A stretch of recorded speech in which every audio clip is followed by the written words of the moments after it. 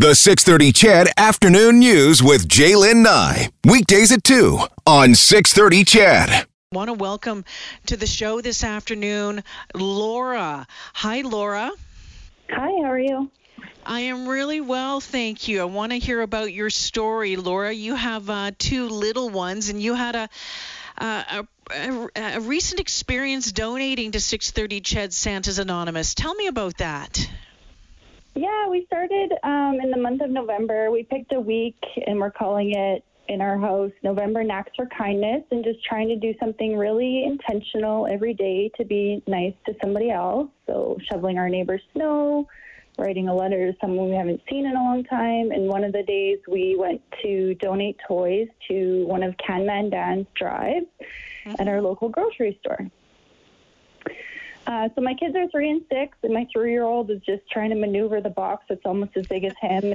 6-year-old wasn't really getting it. He was like, well, why can't we just keep these toys? And won't Santa bring those kids toys? And so I said, well, don't you like getting a present from your mom and dad too? And he says, yeah. And I said, well, some people can't afford to do that. So it's nice to be able to help them out.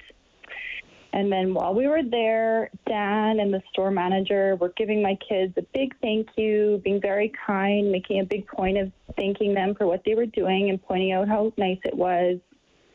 And someone came out of the grocery store and saw this. She kind of stopped and turned back, and then she leaned down to my kids and said, I want to also give you a very big personal thank you, because my son is 7 and he wouldn't be able to get a toy this Christmas without donations like these ones. Oh my. So we went about our day, and then on the way home, my son said, Mom, that lady said her son is 7. That's really close to my age. And I said, yeah, well, we're helping make sure a kid just like you gets something for Christmas. And he said, I want to go home and find more toys to give to other kids. So I think he got the message. Wow. Just when your son said that, what went through your mind and what went through your heart? Well, one of the first things I thought of was a big thanks to that lady for stepping up and telling her story. It's not always easy to admit that you need help, and she really did help drive the message, whether she knew it or not, with my son, with what we were trying to do, and make him try and learn some compassion and gratitude for others. So Laura, I'm curious to know in the past couple of weeks or the past couple of days since this happened, have the kids been asking you more about it? Have you had more conversations about giving back, about helping? I mean, it sounds like you already had it pretty much under control when you were doing the acts of kindness in November. Yeah, my son was telling his grandmas about that story and how they went and did that, and it was really interesting, because the point he really drove home was that, there was a lady there, and she said that her boy was 7 and he was going to get a toy, and he's almost my age. So he did. What an important lesson for them to learn, and what a unique way to teach them that lesson, Laura. Yeah. Yeah, very much so. Any thoughts as we? Oh, sorry. Go ahead. I feel like we got just as much out of donating as I think the recipient will get out of that toy. And you'll keep doing it? I think so, yeah. Yeah. Laura, I want to thank you so much for sharing your story this afternoon. And that woman, if you're listening, you've had an impact. You've had a big impact on Laura's two little ones, 6 and 3 years of age, and what an important lesson to be learned all the way around. Laura, thank you for sharing your story. I appreciate it. Thank you. All the best and Merry Christmas. So, yeah, isn't that something else? And I love that when we see younger kids getting involved and generations of kids getting, involved. We know you heard from Linda earlier and about her family still being involved with it 55 years later.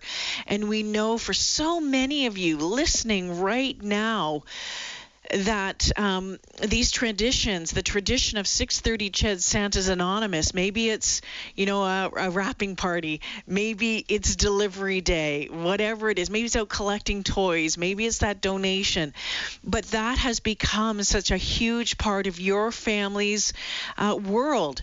It is just something that you do, and it's something that, if you didn't do it, Christmas just wouldn't be the same. And we've seen that coming through the depot every year. Oh, yeah, we have a new group of young kids coming through. And you know what? Well, my parents, and I remember this, and it goes back. And you'll hear, I know when we talk with my pal Marty coming up in just a couple of hours, the same thing. His dad started this program, but it's you, Edmontonians, you, City of Champions, who have built it up and made it what it is today and have allowed it to continue on to become such a huge part in so many families' lives. And we thank you for that. And we thank you for your donations. If you're able to donate today, I'm going to urge you to please call 587-855-1821. You can go online at santasanonymous.ca as well. We're halfway through a power hour. The power hour is running from 2:30 until 3:30. Our good friends at Sentinel Storage are going to match any of your donations up to $5,000. So if you've been holding off, I'm going to urge you to make that call right now. It is Santa's Day on 6:30 CHED. Usually we'd be broadcasting from the depot. Usually you'd hear the noise of, the toys being sorted, the batteries being put in. You'd hear the bags being filled with the parcels. Instead, this year, we're bringing you these stories firsthand, and really hoping to paint a picture and bring that warmth to your heart that will make you turn around and go online at santasanonymous.ca.